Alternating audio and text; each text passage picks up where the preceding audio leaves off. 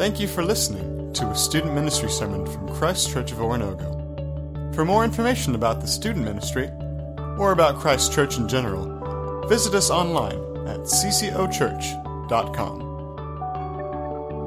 And now, here's this week's student ministry sermon.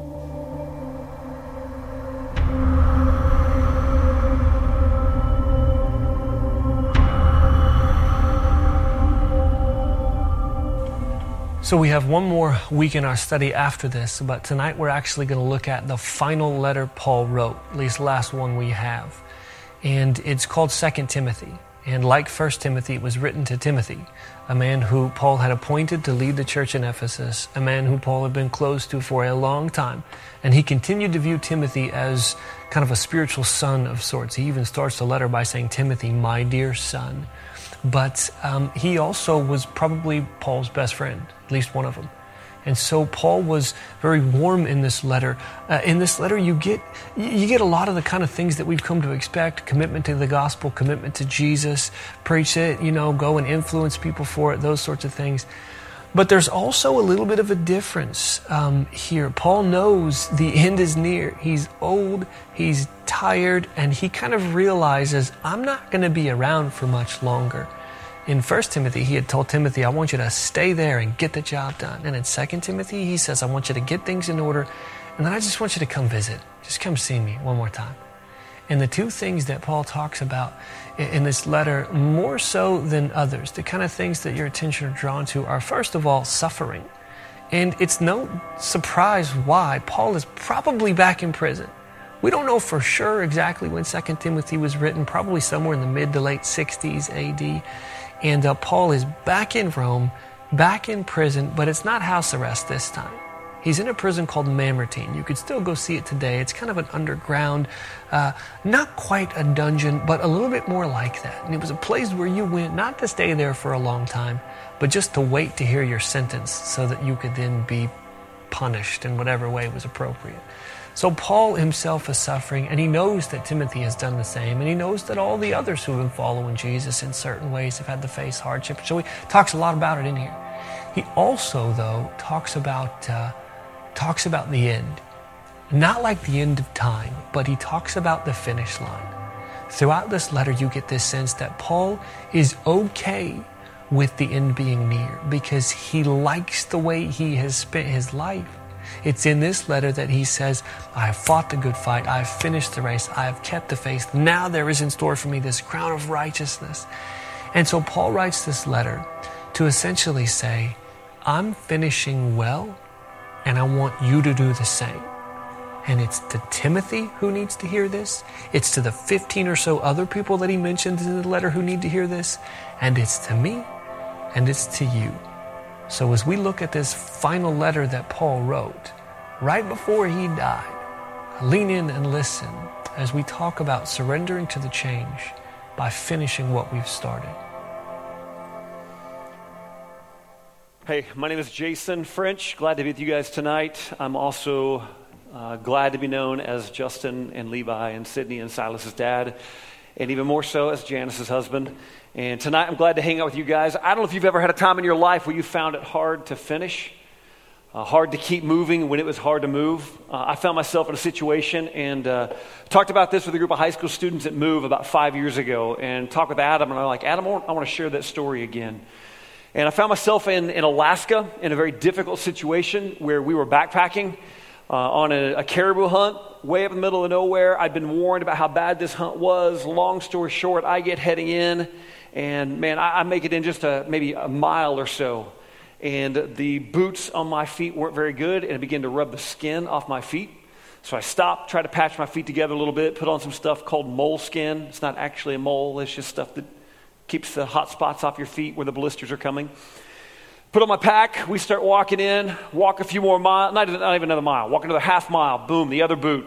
All of a sudden I can feel I'm getting a hot spot on the back of my foot where my boot is just rubbing on the skin and the sock isn't protecting anymore. And I'm like, this is starting to hurt. Like, guys, I need to go pull off, take the pack off, dig into my stuff, patch that foot up. I maybe walk another 200 or 300 yards. The guys are getting frustrated because I keep stopping, and all of a sudden on both feet, It's rubbing so bad because the terrain we're on is so vicious that it literally rubs off the moleskin, and again, it's just rubbing on my feet, just on the bare skin. And I stop one more time, like, guys, let me fix it. And they're like, French, come on, man, let's go. We got to get there. Let's keep moving. And by that time, the guy inside of me has the will to continue. I just don't want to quit. And so I'm finally like, all right, forget it, let's just go. And so I hike in 5 miles, was our trip in. We set up our tent, set up camp. The guys are all over here talking. I go into the tent for a second to kind of get my boots off because my feet hurt so bad from just the boots rubbing on it. And as I take them off, I can see what's going on. That the whole part of my sock where the heel goes is just blood red.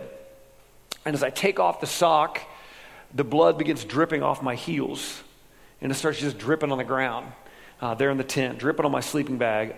Take off my other boots, same thing. And I literally, from the back of my heel to the bottom, I've got no skin left. It's completely rubbed off. Bad day. And I'm sitting here, I'm 5 miles in. The only way I'm getting back is to go 5 miles. But I also realize we've taken the whole road. If you ever watch Ice Truckers, we've taken the whole road 18 hours all the way up to the very tip of Alaska to hunt. And nobody wants to stop this hunt because of me. And I got to finish. I can't just quit. I got to finish. So I'm sitting there. One thing I always do when I backpack is I take a Nalgene bottle and I always wrap it up with duct tape. Just a habit that I do because duct tape fixes anything. So I take off my socks, I look at the Nalgene bottle, and the only solution I've got, I pull up a strap of duct tape, and I just sit down in the tent by myself, pull it out, sit there by myself while they're out there talking, and I just begin wrapping my feet with duct tape. I just wrap and wrap and wrap until finally I've got my entire heel covered in this stuff so that I can somehow finish this trip. So that somehow I can keep going even when it hurts. Because the last thing you want to do is quit when people are counting on you. We ended up putting in 35 miles on that trip with both my feet taped. But I thought of something. I was sitting there in the tent. I thought about Paul. He came to mind. And in that moment I thought about Paul, I wonder what it was like. I thought about Jesus, like the amount of miles those guys covered in their lifetime, the amount of distance that they had to go through in order to preach the gospel. And I wondered, Paul, did it ever hurt to walk? I mean, Paul, did you ever reach a point where you didn't want to finish? Paul, did you ever reach a place where you just did not want to walk anymore, but you knew that people were depending on you and you could not quit? And I thought of that scripture in the book of Romans. If you've never read it before, I'll just quote it. He says, how beautiful are the feet of those who bring good news. I'm like, man, Paul, your feet had to be nasty. I mean, you covered some ground. You covered some territory. You walked some miles. Surely there were days, Paul, where you did not want to walk anymore. And my mind went immediately. If you know the story of Paul, you've been reading his books left and right. You've been referencing here, on and on and on. One thing we know about Paul is he was a man who knew how to walk and he knew how to finish even when it was hard and even when it hurt. From the very beginning of his life, Paul starts off when he's converted and he first comes to Jesus. He's blind. For 3 days, he's blind. And then Ananias tells Paul, the guy that converts him, says, hey, guess what? You're going to go through a whole lot of hardships, Paul, and you're going to have a really hard life, but you got to finish. From the very beginning, when Paul begins preaching, he goes to this town called Damascus. First time the guy ever tries to preach, you know what happens to Paul in Damascus? They run him out of town. So Paul packs up. After preaching in Damascus, he says, you know what? I'm going to go on to another town. I'm going to move on. So he goes and he preaches in this town called Jerusalem. You know what they do to Paul in Jerusalem? They run him out of town. Run him out of town. Paul moves on down the road. He's like, all right, I'm going to preach in a town called Antioch. So he preaches in the city called Antioch, and they plot to kill him. So he's had a hit squad try to kill him in Jerusalem, a hit squad try to kill him in Damascus. He shows up in a new town called Antioch, and a group of guys try to kill him there. So he says, man, I'm going to move on. I'm going to keep moving. So he moves on to a city called Iconium. You know what happens to Paul in Iconium? They try to kill him. They try to kill him for preaching the good news about Jesus. So Paul packs up and says, all right, let's keep walking. Let's keep moving. We're not going to quit. So he goes into a town called Lystra.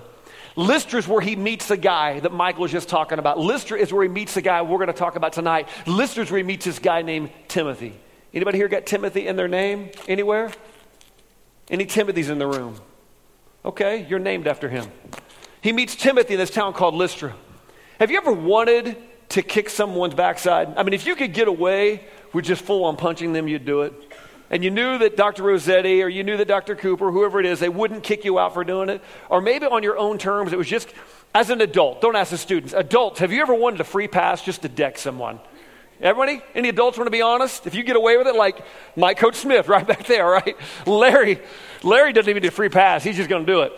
Here's a crazy thing. When Paul shows up and he starts preaching in this town called Lystra, he's telling them all about Jesus. A group of guys walk. How far would you walk for a free pass just to beat somebody up? Would you walk a mile? Anybody willing to walk a mile? Who's willing to walk 5 miles if you knew it was going to be okay? Anybody willing to walk 10? Any takers on 10 miles? You'd do it if it was all okay and nobody got in trouble and it was all right. Anybody willing to do 10 miles? Anybody willing to do 20 miles? Okay? Can I get 30 miles? 40 miles? 40 miles. Kind of tapping out now, aren't you? Here's the deal. You go 50 miles. Jake Bay goes 50 miles. Here's the deal. When he shows up in Lystra and he begins to preach, a group of guys from Antioch that ran him out of town, from Iconium that ran him out of town, these guys walked 120 miles just to kill Paul. 120 miles. And they stoned him and left him for dead. You see, Paul knew what it meant to walk even when it hurt. He knew it meant you got to finish. You don't quit. They left Paul for dead that day in Lystra. That's the day he met Timothy. The next morning, he's still alive. I'm going to be looking for like an ER, chiropractor, something, man. Paul packs his stuff up and he walks 50 miles through mountainous terrain to this town called Derbe. He gets to Derbe. After he's just been stoned, pelted with rocks, left for dead, when he gets to Derbe, you know what he does? He gets there that night, spends the night, wakes up the next morning. The dude wakes up the next morning and he walks back. And he preaches again in Lystra. And then after he preaches in the very town that just stoned him, then he goes and preaches to the guys that tried to beat him up in Iconium. And then he goes and he preaches to the very guys who tried to beat him up, or did beat him up in Antioch. This is a guy who knew how to keep going. He's a man who understood what it meant to finish. And Paul understood what it meant to walk even when it hurts. Paul got it. Paul was anything but a quitter. Chapter 14, he warns us that if you're a believer, you're going to go through a whole lot of hardships. But you got to finish. You just got to finish. After he says that, he goes to this town called Philippians, that book. He shows up in that town, he starts preaching, and they beat him with rods so badly that he's near death. And then he goes into the prison, and if somebody beats your back with rods, severely beats you to the point of being near death, you're trying to figure out, they're going to throw you into this prison. Do they lay you on your stomach, or do they lay you on your back? I think Paul says, lay me on my back, because he planned on singing praises to God all night. And God miraculously releases him from that prison. And what does he do?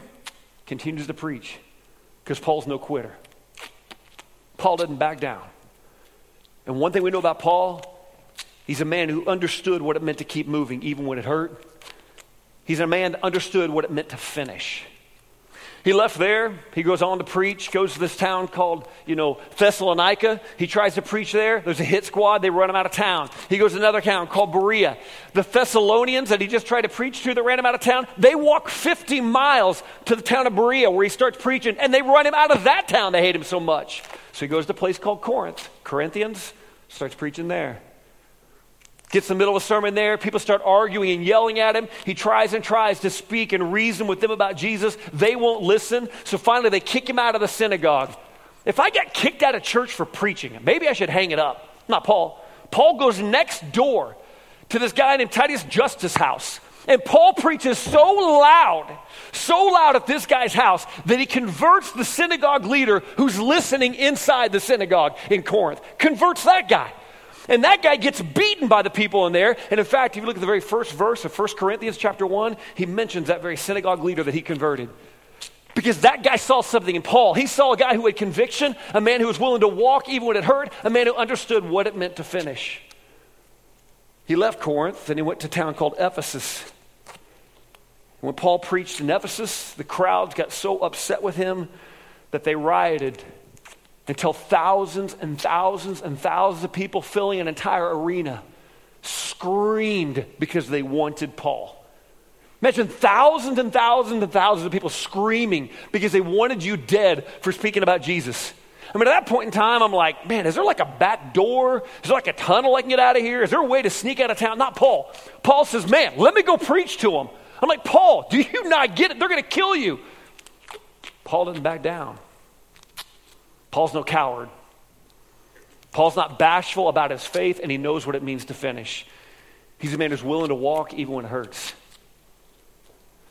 He leaves Ephesus wisely, goes back, of all places, to preach again in Corinth. They finally arrest Paul in Corinth, put him in jail for a while. Then they send him on to Jerusalem. He gets arrested, put in jail there. He stands trial. He spends 2 years in jail.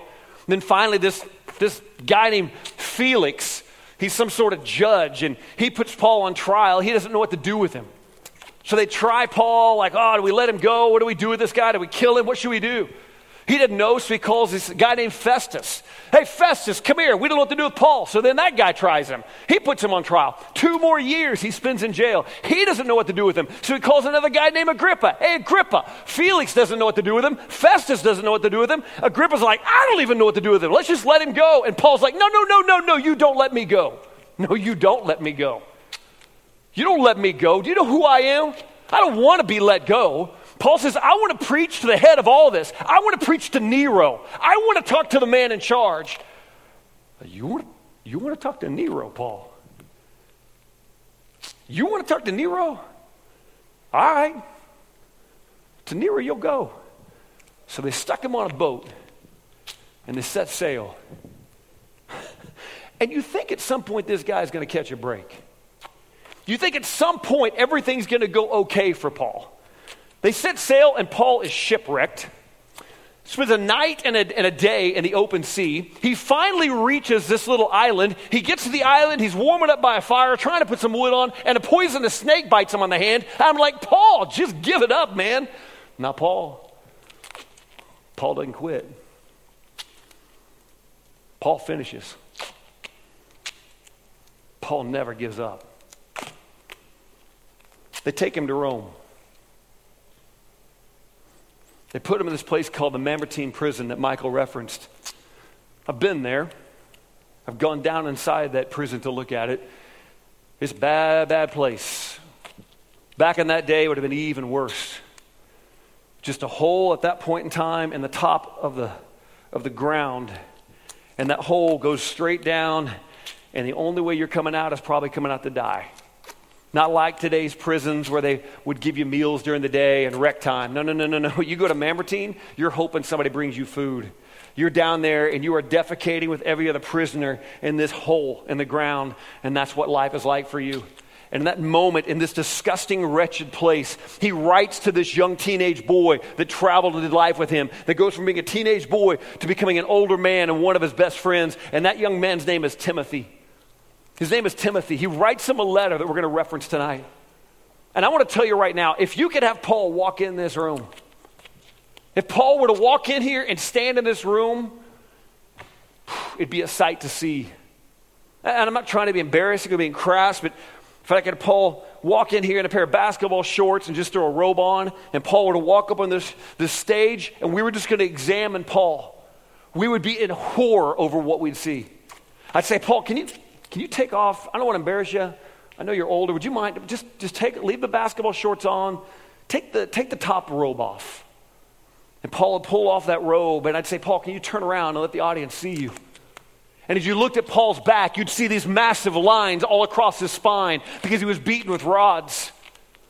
You'd find what he says in 2 Corinthians, where he's beaten 5 times. You'd find what he says, yeah, man, I was shipwrecked. See that line across my face? Man, that board came through and that boat crashed, hit me right across the side of the head. You'd look at Paul and like, man, what happened to you? Well, man, I was in danger at times from the robbers. I was in danger in the country. I was in danger at the sea. I was in danger in the city. I was in danger everywhere I went. I'd say, Paul, what's that scar right by your eye? If you could look at him, he said, yeah, that's where that big old boy in Lister hit with a rock. That one there hurt really, really bad. You'd look at Paul's body. His entire body would be wrecked with scars, bearing the name of Jesus because of what he was willing to do, because he would not quit, because Paul was a man who was willing to finish. Paul is one of the toughest men in all of Scripture. Nothing could ever dissuade this man from finishing what he started. Because Paul knew how to walk even when it hurt.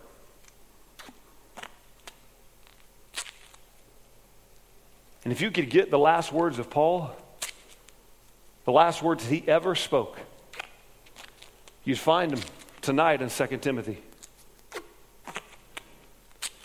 If you get your Bibles, you can turn there with me if you want. I know they're going to put it on the screen.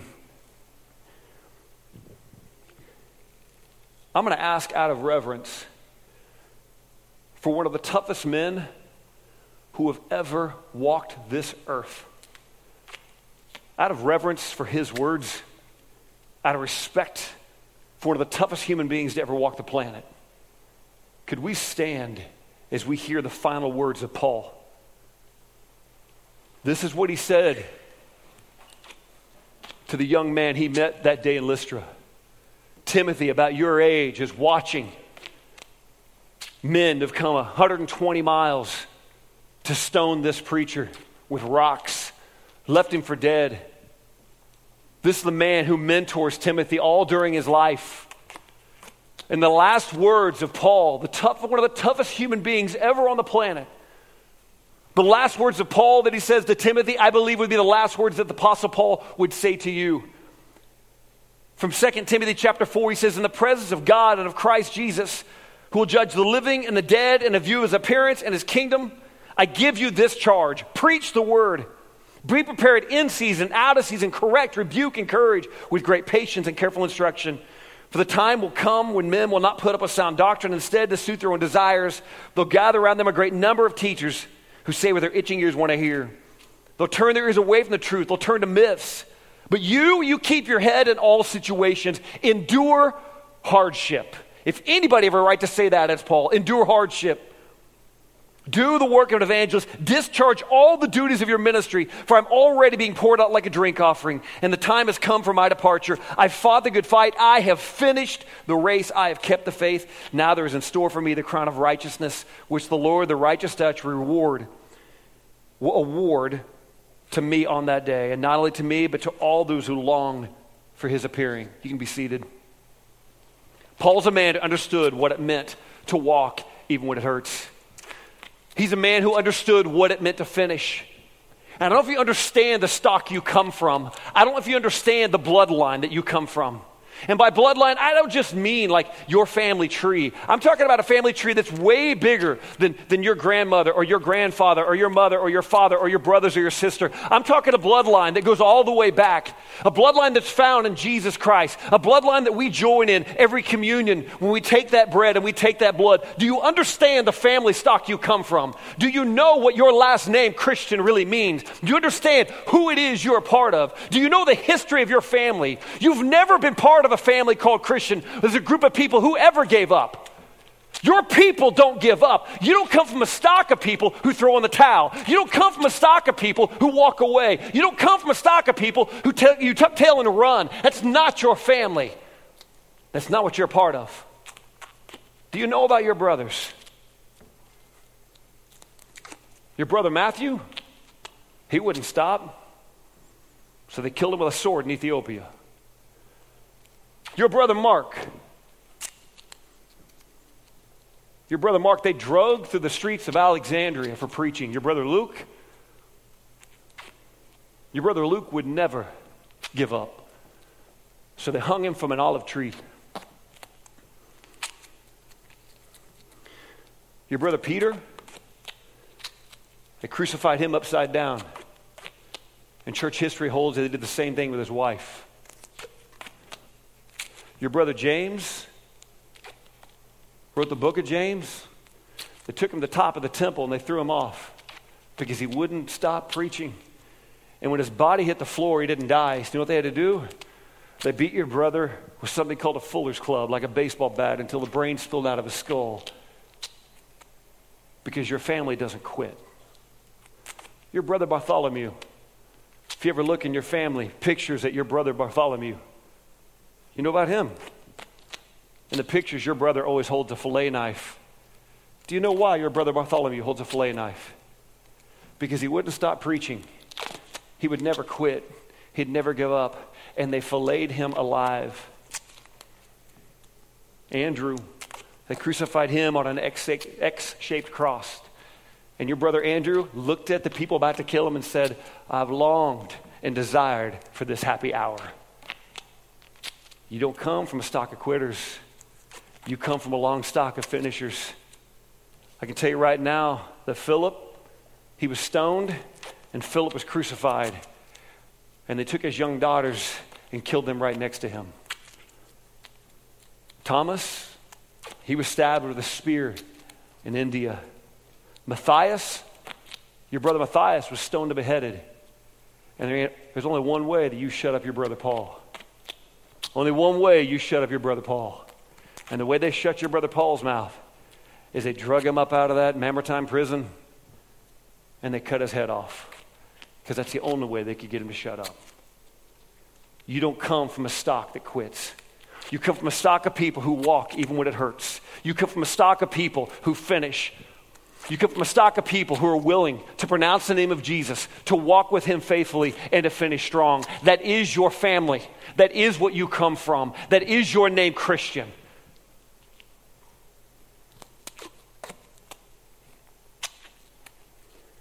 I'm going to give you a charge right now. Maybe you found yourself in various moments where you realized you weren't finishing strong. I tell you right now, they beat my friend Sanji and told him to shut up the preaching in India. They killed his wife. And since they did that, Sanjeev has planted 3 churches and led over 3,000 people to Christ. And a month ago when I was in India, he rescued 52 boys that were being human trafficked. You come from a family that never gives up. You come from a family of finishers. Tonight, if you need a reminder of who you are and where you come from, I want to invite you right now to make a commitment to walk even when it hurts. To remember what that last name means. Remember that you're a part of a family that finishes what they start. Someday, I will see you all in heaven. And I give you my word. I will finish what I started. You want to make that commitment? Come grab some tape. Thank you for listening to a student ministry sermon from Christ Church of Oronogo. For more information about the student ministry, or about Christ Church in general, visit us online at ccochurch.com.